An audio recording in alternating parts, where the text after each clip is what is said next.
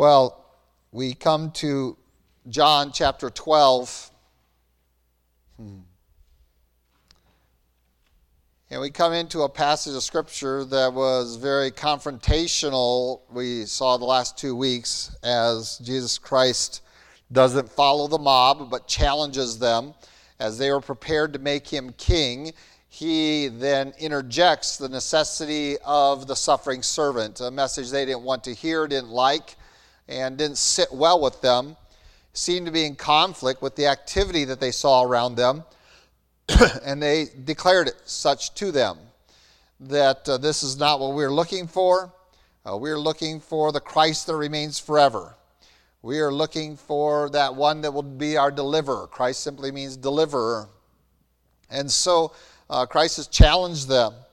And again, John has given us those four mechanisms in conjunction with the triumphal entry that the people weren't responsive to.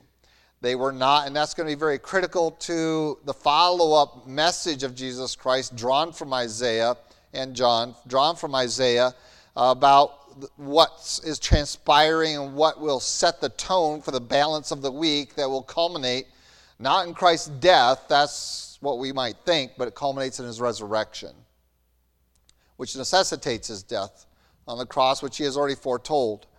And that is that they have heard the voice from heaven. They have seen the signs. They know the law. They have access to the Scriptures. And they have Jesus Christ as the light of the world standing before them. They have every opportunity to respond. And tragically, we come down to verse 37. We conclude last week, and yet they did not believe in him. Not in the way he presented himself. They believed that they wanted a deliverer politically, but not spiritually. Sound familiar? It's kind of has, unfortunately, represented too much of the Christian community in the last 20 to 30 years. And maybe even farther back than that, going all the way back to the moral majority and Jerry Falwell back in the 80s, 70s, and 80s, late 70s and 80s.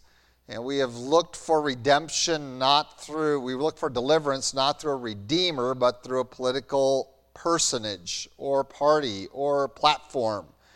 And Jesus Christ here completely undermines that. And the one that you want to put on a throne is about to be put on a cross.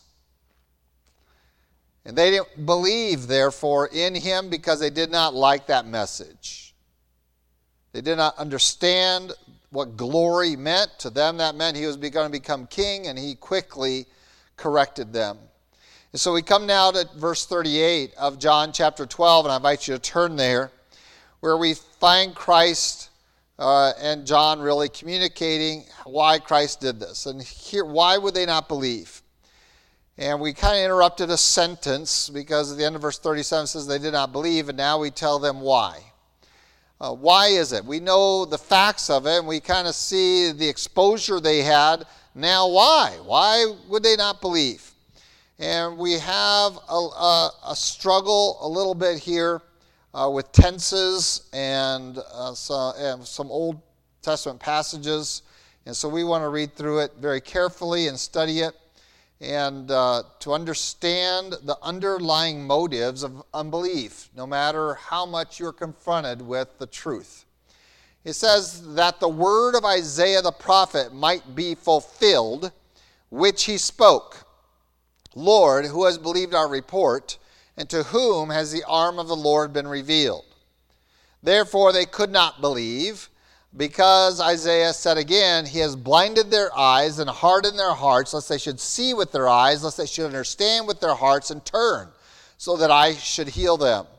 These things Isaiah said when he saw his glory and spoke of him, which is in Isaiah chapter 6. So John is giving his readers even the context of at least this secondary passage.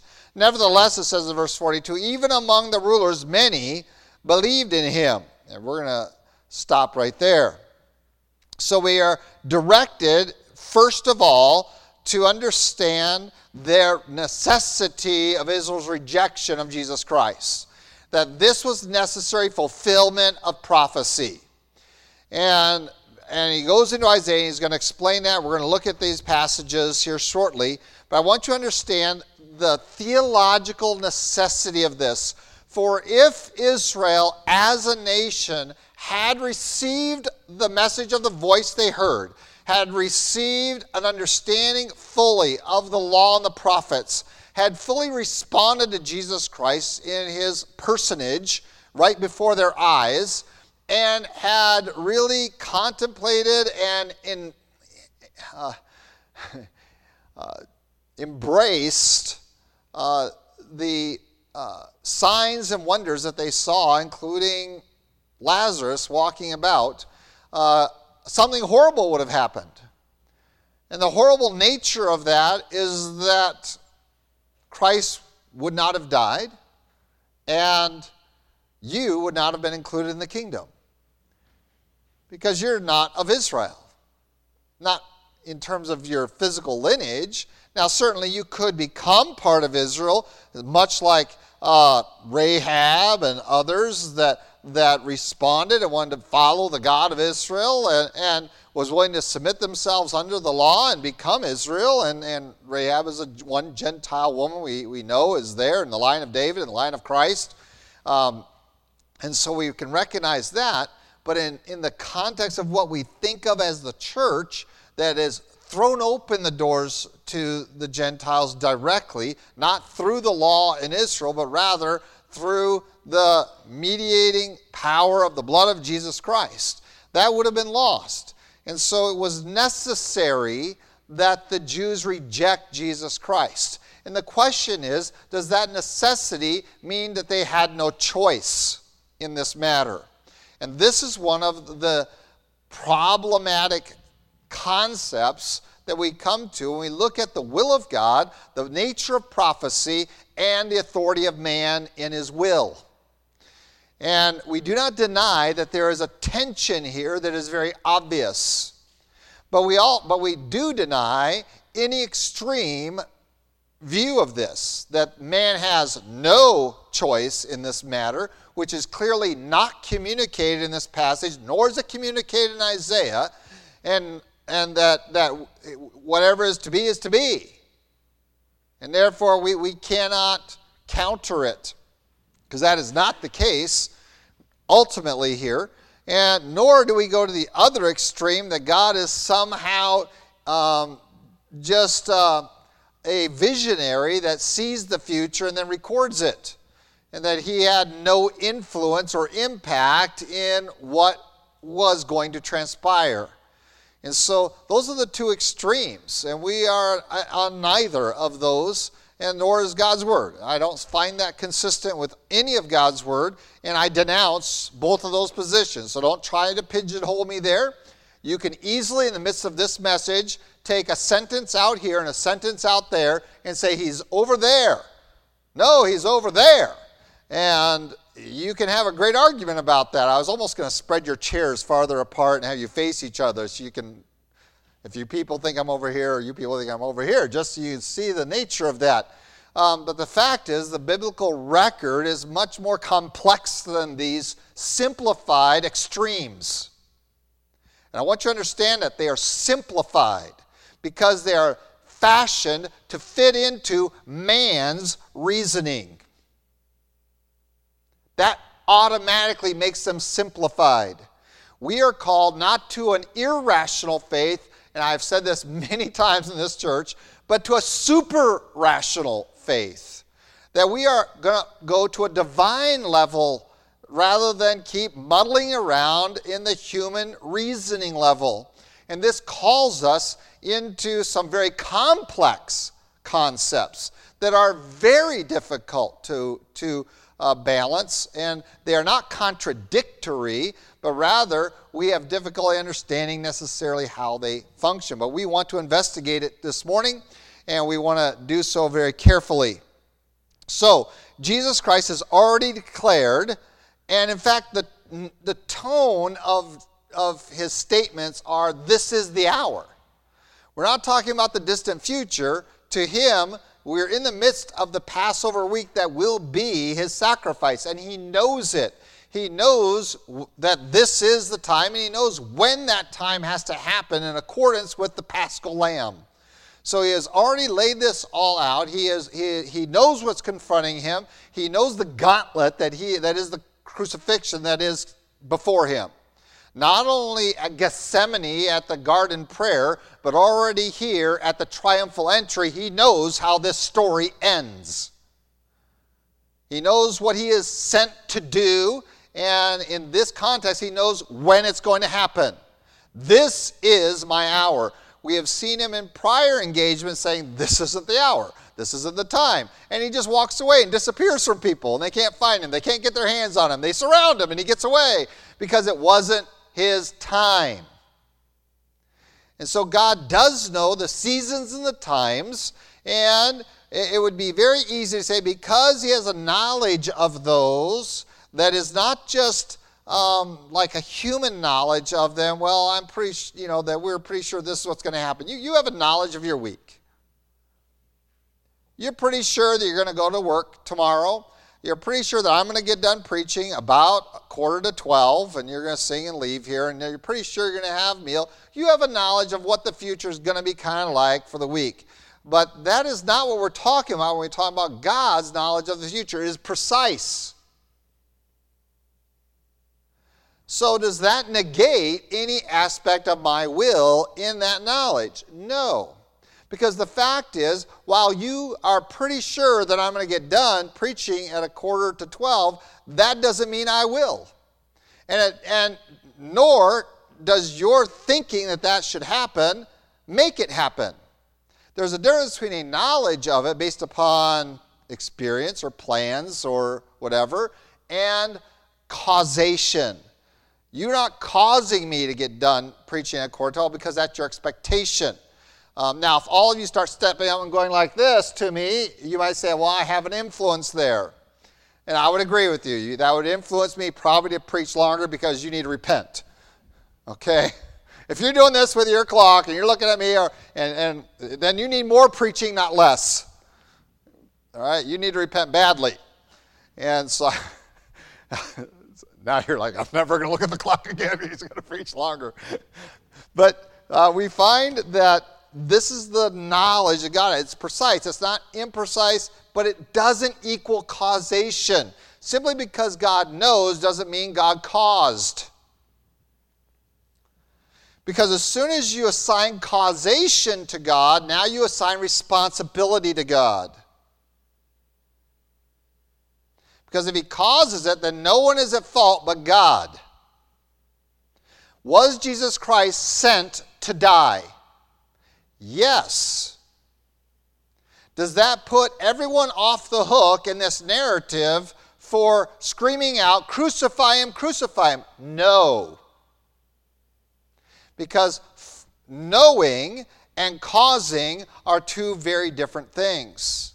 And so, even though it was within the plan of God, and it was necessary, all the things we're going to talk about here in Isaiah, it was even prophesied ahead of time, does not release man from the responsibility of being the agents of causing the plan of God. And again, there's tension there, isn't there? You're like, and that's okay, because it's super rational. It is on divine thinking and is not going to settle well in your mind. And shame on any preacher that tries to set up a system that makes it just feel right to you. And, I can understand that. As soon as you say that, you should go, I have to accept it, not understand it. But we're going to talk about understanding versus acceptance later on, but I get way ahead of myself. Like 3-4 sermons ahead of myself at this point. So we're going to come into this with this understanding that it's beyond our understanding to some degree. But yet we need to accept it by faith that God has a plan. He has prophesied that plan. And so you're going to see certain statements in here that make it sound like these people had no choice but it is very obvious from John that they did have a choice. They chose not to believe. And I want to introduce a little bit of a different concept to you of this and that's what we want to get into this morning, and it's going to be a little bit of a challenge. So hang with me. It might seem kind of high today, but I want you to press it. It's very important theologically that we get this. So, they did not believe that the word of Isaiah the prophet might be fulfilled. So, the prophet Isaiah comes in, and the first quotation that we find here is in Isaiah 53.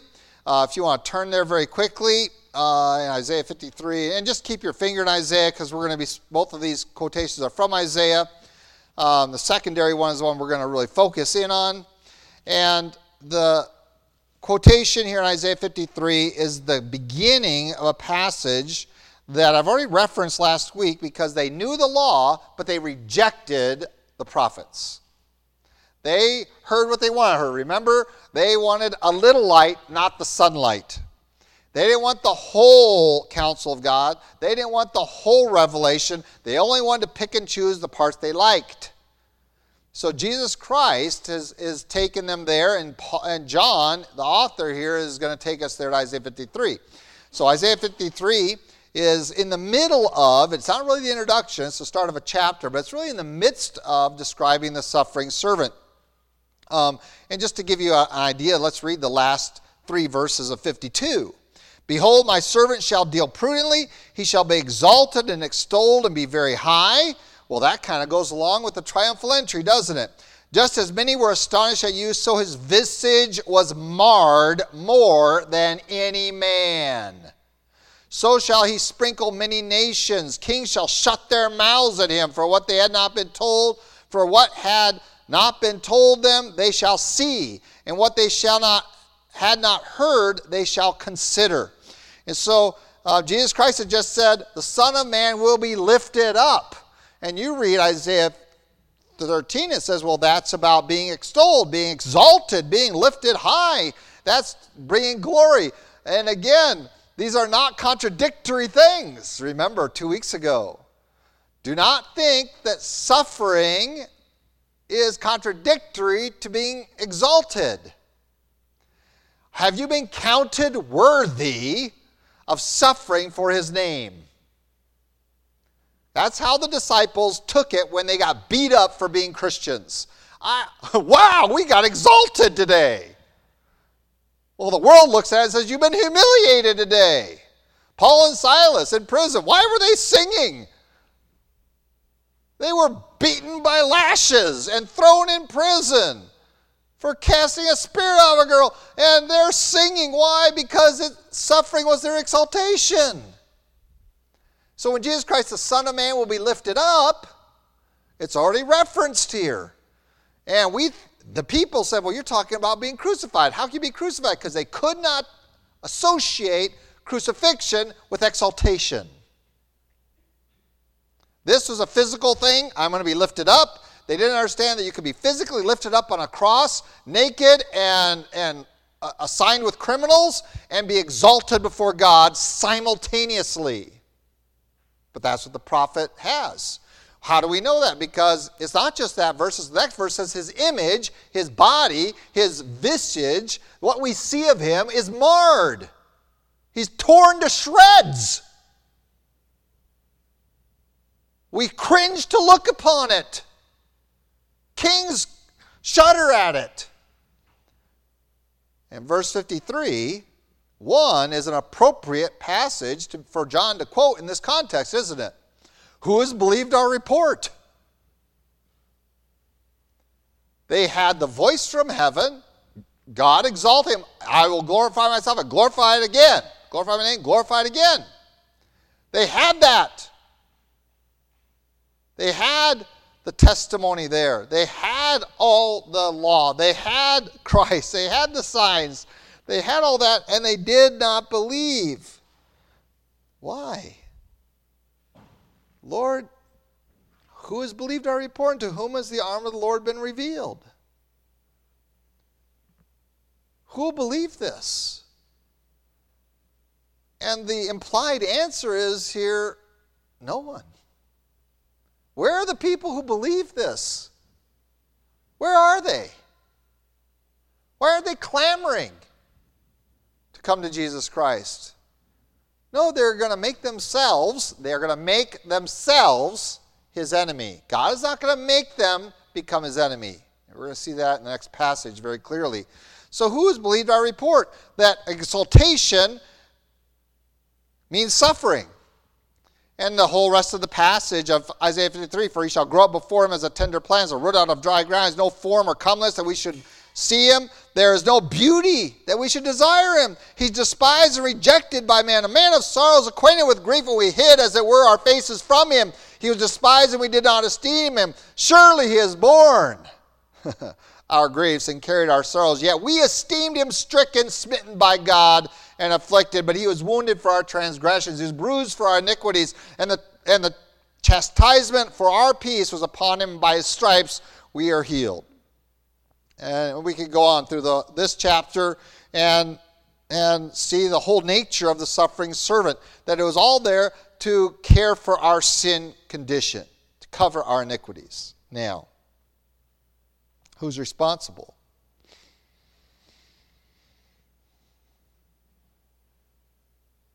For their unbelief. They are. You see, the beginning, to really understand this aspect, this question that Isaiah asks, who has believed our report? And to whom has the arm of the Lord been revealed? There is the arm of the Lord. There is the working of God. God has a plan. That's the arm of the Lord. Has God revealed his plan? The answer is yes. To whom has the arm of the Lord been revealed?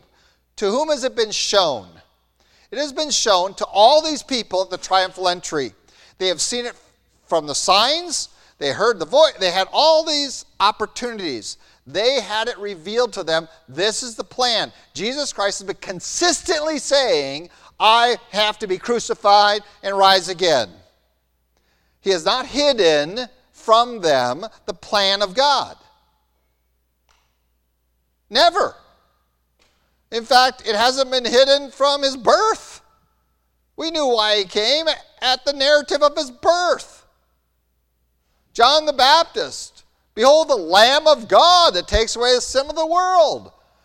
Every Israelite knew what that meant.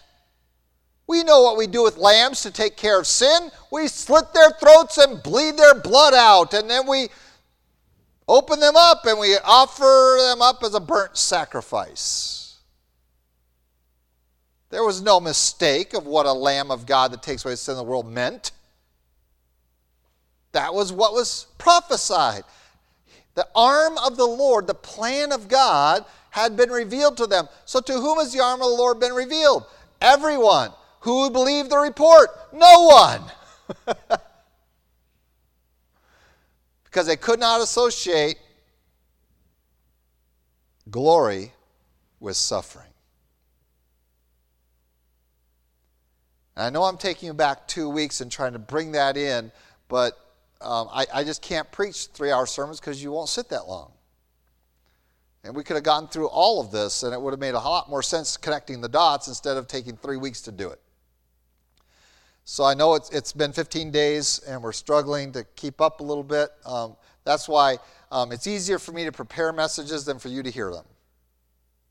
Because I prepare 3 or 4 messages at once because it's a unit to me. But you only get them one at a time, and to you it's 3 sermons. To me it's really just 1 or 5 sermons. Sometimes it's 8 sermons, and it's just 1 unit to me. I have to prepare them together because this is connected to that. Because this is a narrative. This is how it goes. And so the suffering could not be associated with exaltation, and so that's why the people could not, and it literally says that in John, they could not believe because they could not grasp the report that exaltation is suffering, and suffering can be exaltation. That, they couldn't connect those dots. Who believes this report? He is extolled. He is exalted. He is very high. but we can't stand to look at him because it's so gross. He is ripped to shreds, naked on a cross, with criminals being spat upon and abused. That's glory? We still don't believe it today, really. Which maybe is why our churches are so powerless and have so little glory in them. Just an observation. Who has believed our report? Who believes it? We go out with a gospel message. Who believes it? Yet the arm of the Lord has been revealed to them. It has been shown them, but they don't believe it. And that's the whole context of last week's sermon, where they had the voice, they had the law, they had Christ himself, they had the signs, and they still did not believe. But God had a plan. He showed the plan to them. He told them the plan, and he has told it from day one of sin, all the way back to Genesis, and he has consistently said all the way through, there were going to have to be one prophet who's going to come and die for all people. Even their own leadership, remember, prophesied that without even knowing he had prophesied it. Expedient for one man to die for everyone. So the plan has been revealed. We know what the will of God is. And the fascinating thing is we sit on the cusp of a similar scenario. It's because God not only revealed what his plan was for the first coming of Jesus Christ, he has also carefully revealed what it will be like at his second coming.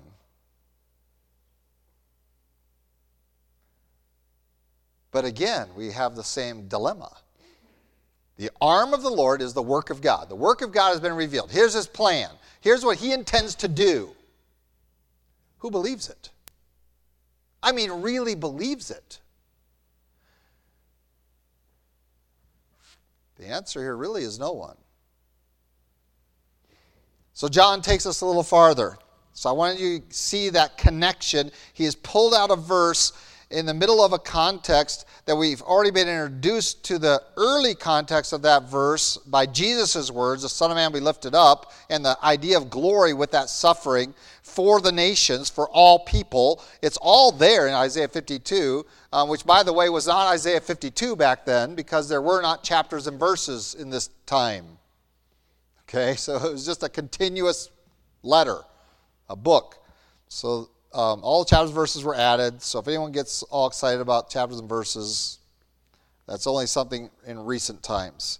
So we go back to John and we say, okay, so now we got that. And so we come to verse 39 and it says, therefore they could not believe because Isaiah said again. And again, we might say, well, that kicks them off the hook.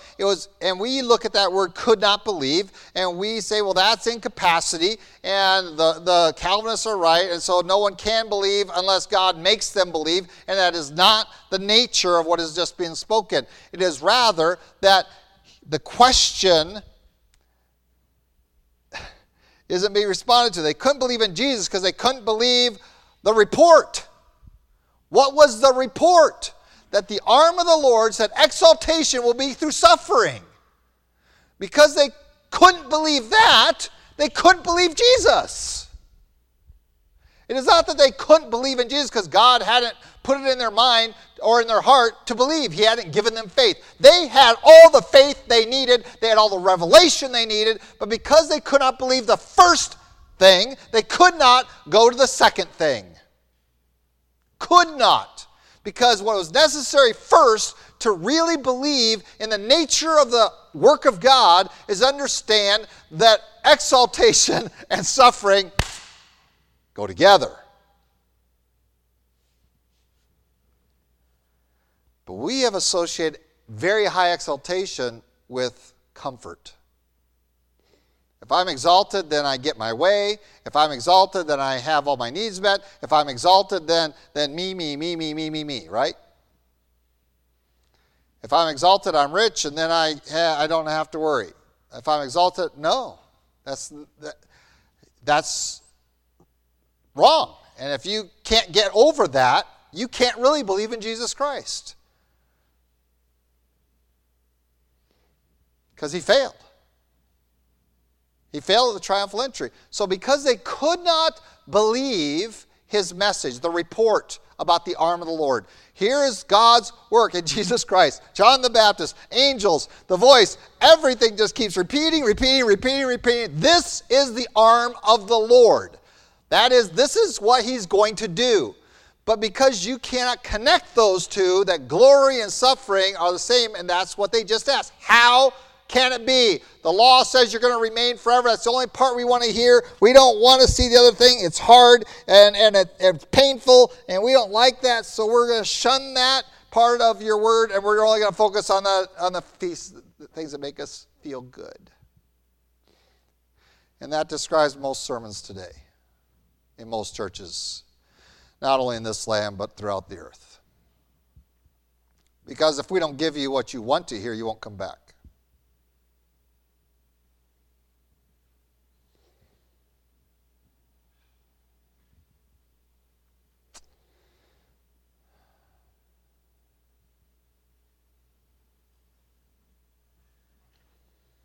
That's the pressure that's on pastors today.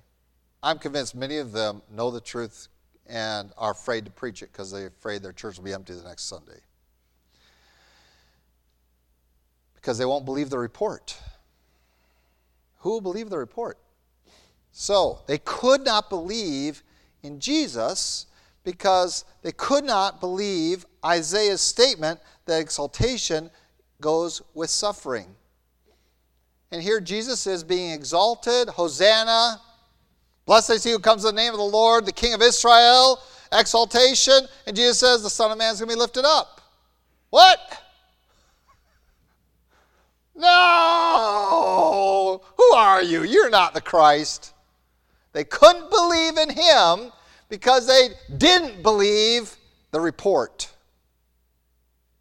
But I would contend with you, they had the capacity to believe the report, but they chose not to. And as soon as you don't believe this part, you can't believe that part. If you don't accept part A, the foundation, you cannot accept part B, the structure. You can't do it. So this is not an incapacity to have faith. This is the fact that because they didn't believe the prior report of Isaiah 52 verses, what are those 3 verses there at the end of 52, that they couldn't believe in the Christ. They turned their eyes away from him because they couldn't associate exaltation with this marred image on a cross.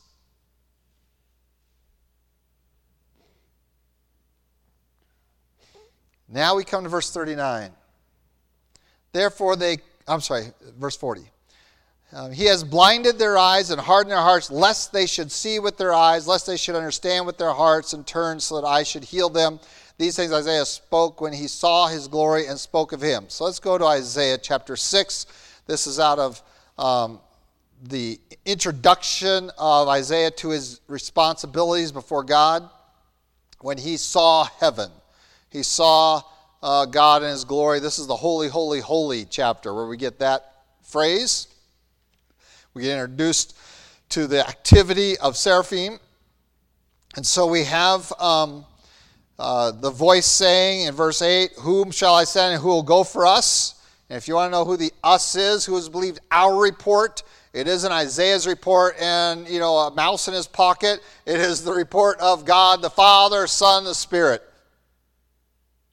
It's not just a plural majesty. This is the triune God. And so, who will go for us? Then I said, I'm in verse 8 of chapter 6 of Isaiah, here am I, send me. God's got a message to take to everybody. Me, take me, I'll do it. He hasn't heard what the message is. He just knows God needs a man, and I want to be that man. And so God says, okay, go, verse 9, and tell this people, keep on hearing but do not understand. Keep on seeing but do not perceive. Make the heart of this people dull, their ears heavy, shut their eyes, lest they see with their eyes and hear with their ears, understand with their heart, and return and be healed. I want to read this again out of the Greek. translation of the Bible. This is an English translation of the Greek instead of an English translation of the Hebrew. Okay? The Greek texts we have are much older than the Hebrew, and the Hebrew was put together by a group of people that didn't believe in Jesus. Okay? And we need to understand. So this is same thing. This is the Orthodox Greek Bible in English. And I want you to listen carefully. I got to find it here because it's not set apart this way. Yeah, here we go. Go and tell this people, you shall hear indeed, but not understand. You shall see indeed, but not perceive. We have keep on and keep on, but you're going to be revealed. You shall hear. For the heart of this people has become insensitive, and their ears hear with difficulty. They have closed their eyes, lest they should see with their eyes, and hear with their ears, and understand with their heart, and return, and I should heal them. And then Isaiah's question is, how long is this going to go on? You might say, well, why? It seems like there's a little bit of difference. A little bit of difference is, one is God being the cause. In the Greek, it is very obvious that the people were the cause. God's going to send a messenger. And the messenger says, I have to go to a people who refuse to understand. All right. The podcast people would be dismayed if I ended my sermon with that word.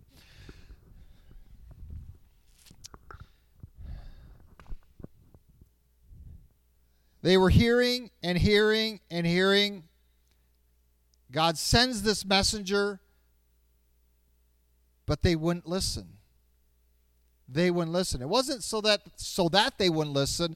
It was to emphatically demonstrate their unwillingness to hear the revelation of the arm of the Lord. And so he has already repeated. There's already been other scriptures. There's already been other prophets. But Isaiah, you're going to go to keep the pressure on them.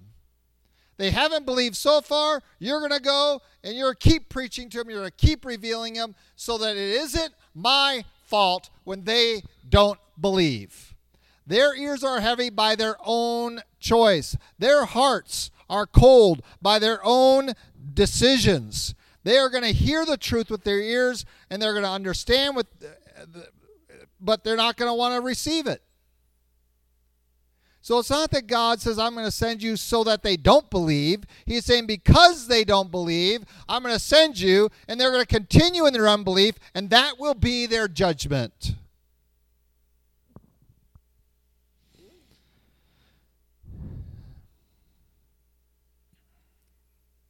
Israel's rejection was well in place before they cried out, crucify him. Israel's rejection as a nation, as a leadership, as a people of God, and we're not talking about individuals here, we're talking about national identity, has been rejecting him. They killed John the Baptist. Please recognize that. That was a messenger. That was the Elijah to come. That was the one who made straight the paths of the Lord. That was the one who declared, repent, for the kingdom of heaven is at hand. And you killed him like you did all the other prophets. You did to him what you pleased, Jesus says to him. They have already been in this condition. They shut their own eyes. They stopped their own ears. But God says, I'm still going to keep sending you to report to them, to reveal to them the plan of God. Why? So that as they reject him, they cannot say, we didn't know. They are more responsible. We're going to look at that a lot more next week. And so we come to this, and it is not that Israel could not believe because God did not give them faith, but rather Israel could not believe because they could not believe the prior report, and therefore if you don't believe A, you cannot believe B built on A. and because you won't believe this, you won't believe A, you can't believe B, but I'm going to keep preaching to you both A and B. But because you're not receiving A, God already knows what's going on. The end result of not accepting A, that suffering and glory are together, means that you cannot believe. And so when they correct Jesus and say, but the law says the Christ will stay forever, so who are you? You must not be the Christ because you just said you're going to be crucified. Because of those words, we know that they didn't believe that glory and suffering were meant to be together for redemption. Then they could not believe in Jesus because they were looking for a different Messiah.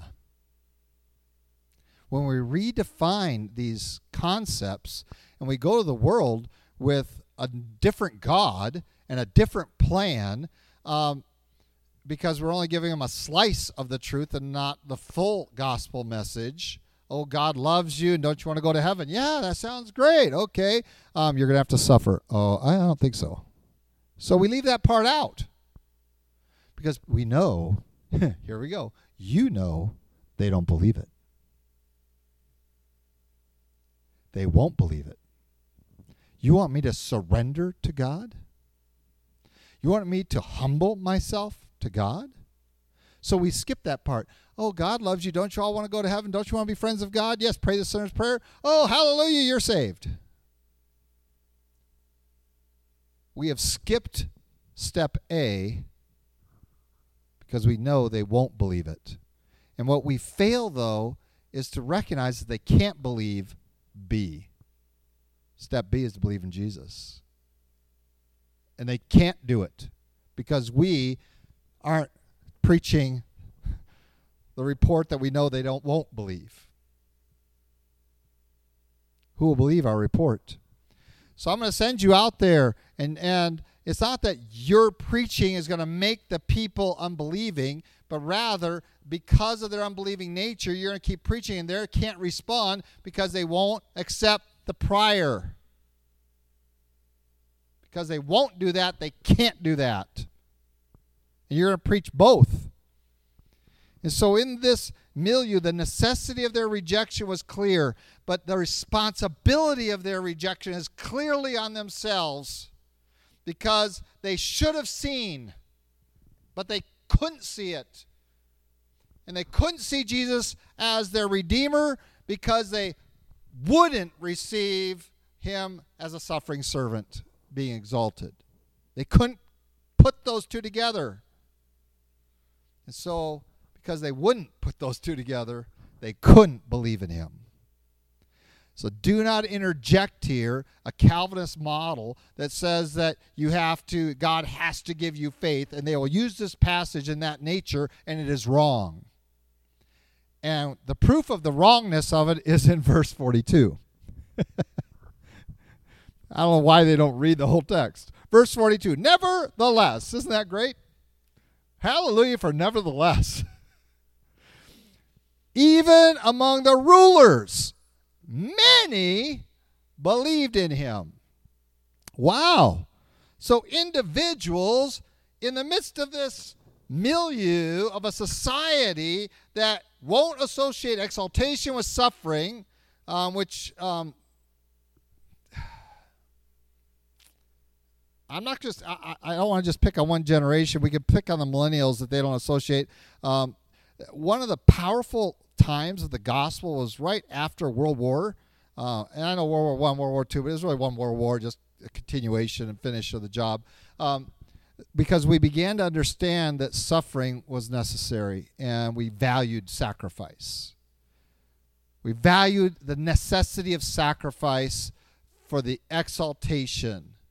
And after that, when that principle was ingrained in us, unfortunately, through the travesty of war, the gospel had a powerful explosion. And that was when missions really took off after World War II. That's when we were sending missionaries all over the earth coming out of this country.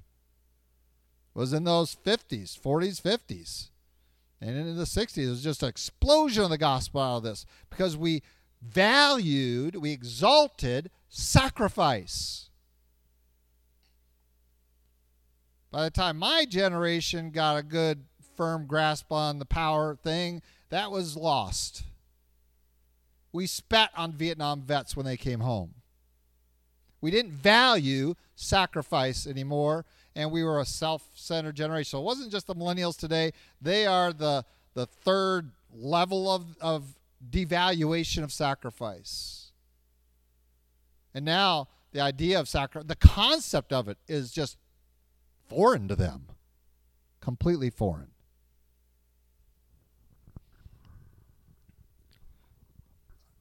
So Christ's personal sacrifice, people believed in it. Individuals did. And so we know that the faith and the will of the individual is still intact. The authority to direct that where you will, where you choose, is still intact because there's a little word called nevertheless. Here's the plan of God. The plan of God is I'm going to send my son. He's going to die on the cross, be rejected by Israel, and the gospel will go out to all nations. That's the arm of the Lord. It has been revealed to us. We know his plan. He is implementing the plan. Jesus Christ says, this is the hour. The plan is in place. It is going just according to the prophecies. It is to fulfill all the prophecies, not just the little ones you like, but all of them. And we're on the cusp of it being completed on earth at the resurrection and ascension as well. And yet, in the midst of this, individuals still have a choice. What are you going to do? And so the nature of the prophecy wasn't about the individual's faith. It was about the nation's spiritual state. And it says even many of the rulers believed. Wow. Remember, we saw that, was it several, I don't know when it was. We talked earlier in this chapter where it says that they left following the rulers to go after Christ. It's in this chapter. Of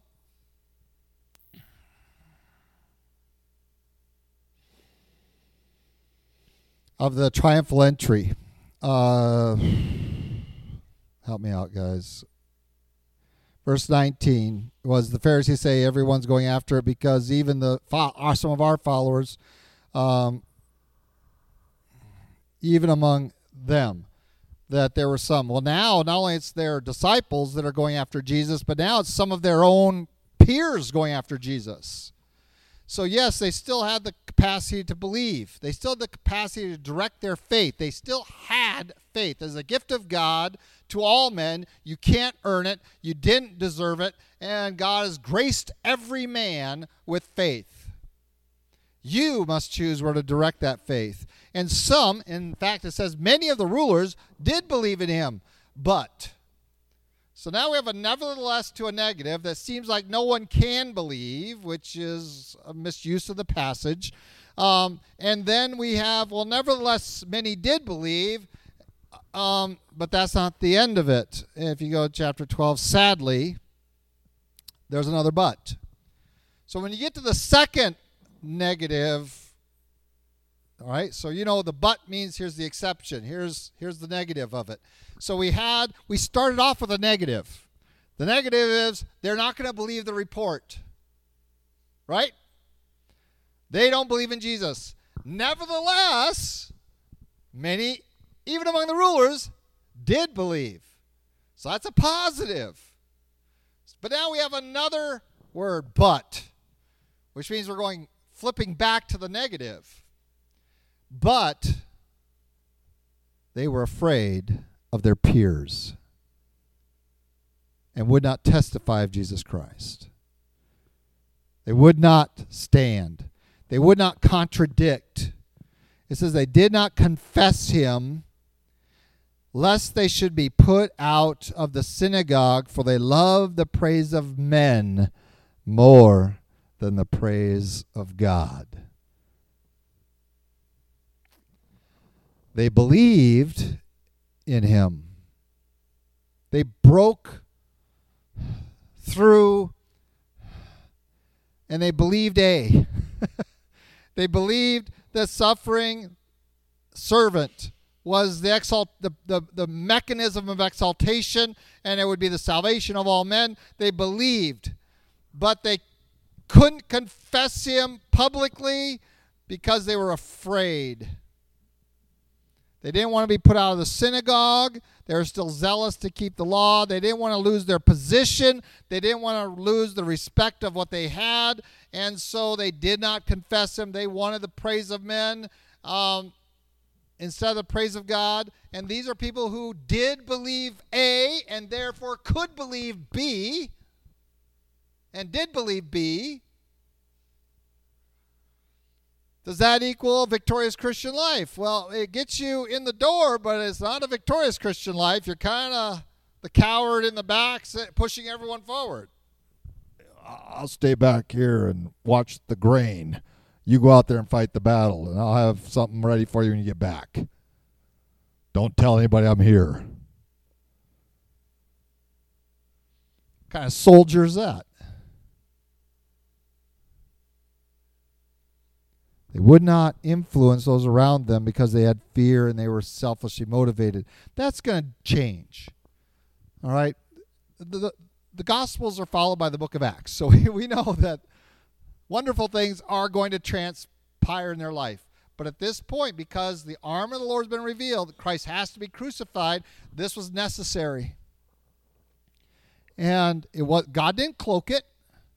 He didn't prevent them from understanding. He didn't close their eyes. They closed their eyes. And so God isn't responsible. He didn't cause this. And yet it was required of his plan. He didn't put these subliminal messages into his brain, into the people's collective psyche, so that they would yell out, "Crucify him." Each one made a choice for themselves whether they would run away from Jesus at his arrest, which were his disciples, or whether they would cower off in the corner during the trial, which are the rulers that didn't want to upset the apple cart, who believed but didn't want to say anything, and so they let Christ be crucified, even if they didn't yell out, "Crucify him." And they permitted the mob to function as an unbelieving unit representing them as a people.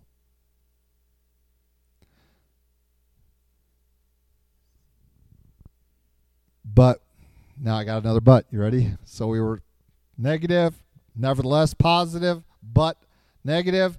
Now I have one other thing, not in the text, because we'd have to go way forward in the Bible. We get to Romans 10, and people can believe. But what does it require? The same exact thing as Isaiah. Romans 10 closes the cycle. It says, how can they believe something they haven't heard? How can they hear unless someone goes to them? How can someone go to them unless they are sent? Do you remember Isaiah? Who will go for me? I got goosebumps, okay? Who will go for me? I'll go. And then we have the cycle. Oh, man, I got to go to people that don't want to hear it. But I still have to go and do it. I can't be afraid. I have to get out there. But the arm of the Lord is for the suffering servant, and these people have to reject the necessity of the rejection, but they still need to hear the message because they're responsible for their own choices. And then we go through, and some believe, but then we come to the end of the, and we're right back in that cycle, and it says, who's going to go? Because they can't believe if they never heard. And again, it's not that they can't believe because they don't have faith or that God hasn't granted them some divine work so they can receive the message. The inhibiting factor is no one will go and tell them. And so these guys, they were afraid and they desired the praise of men more than the praise of God, were inhibiting the gospel in that period of that week. And they're responsible for that. They weren't an alternative voice saying, don't crucify him. He's the Son of God. Are you crazy? They kept silent. I say, well, that was in the plan of God. Yes, but that was their choice to keep silent. Who's believed our report? But we are in a time now when that we have the perfect love of God accomplished in us that should cast out fear, and we should be responsive to Romans 10. How beautiful are the feet of those who bring good tidings of the gospel. Who will go for us? We know from the end times that it's not going to be much different before Christ's second coming than his first. People are going to not want to hear it because they're not going to want to hear the fact that they are sinners and that there needed to be a sacrifice for their sin. But this is the day of salvation, and they can believe, but they have to hear it. How can they hear if we don't go? We need to be motivated to be the Isaiahs in the presence of God this morning. Say, I'll go. Me. I'll do it. Count on me. I'm the guy. Oh, that's a hard work. Exaltation and suffering. Being hated, despised, rejected of men go together. You want to be exalted in the presence of God one day? Learn to be the servant of all, like your Savior. Let's pray. Lord God, we do thank you for your love for us. We thank you for the power of your sacrifice that brought so much glory to your name. And Lord, help us to understand the complexity of your plan. And we have seen men muddy it to try to make it more acceptable and palatable to our feeble mental capacities. Lord, help us to have a higher view, to recognize you have a wondrous plan, and we cannot wait till it's fully executed and we are in your presence. But Lord, we also know that you are asking who will go to reveal your work to men, whether they accept it or reject it, with the likelihood they will reject. Lord, give us a passion to declare your truth to men, regardless, and perhaps particularly when they don't want to hear it, that some might believe. Lord, we do not want the praise of men. We want your praise. We want your accolades. We want your exaltation. And we thank you for the privilege of being on this side of the glory of the resurrection. And Lord, our prayer is that we might be stewards of your gospel, seeking your praise. In Christ Jesus' name we pray. Amen.